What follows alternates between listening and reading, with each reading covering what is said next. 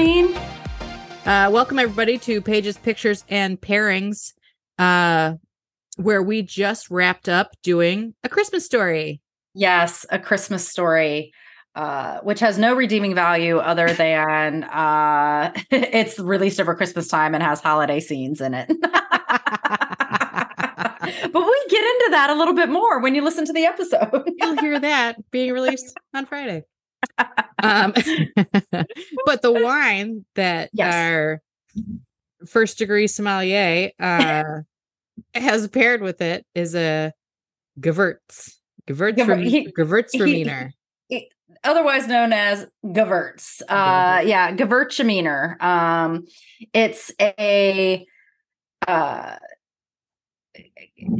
cool white. I know. I'm like, it's a cool white wine. It's a little bit sweet. Rick actually talks about it in the episode about how he thinks this is kind of a nice, really, really good entry level wine that folks wouldn't necessarily know to ask for or be pointed to by somebody in Total Wine or another wine store. So it's about a $10 to $25 bottle of wine, and it's very lovely. It has a nice crisp taste. I think it's refreshing. So grab yourself a bottle. It's a German. Obviously, we're saying Gewürz. It's spelled with Gew. But it was interesting because he said it was mostly made in France or Italy. But it's a German wine, German label. German wine, I think that comes mostly from the Alsace region, which went back and forth between German ownership and French ownership. Yeah. We got a little history lesson this episode. Yeah, just a tiny bit of a history lesson, which he actually does bring in quite a bit of that for us on the wine. So yeah, he's good. Yeah, it's pretty cool.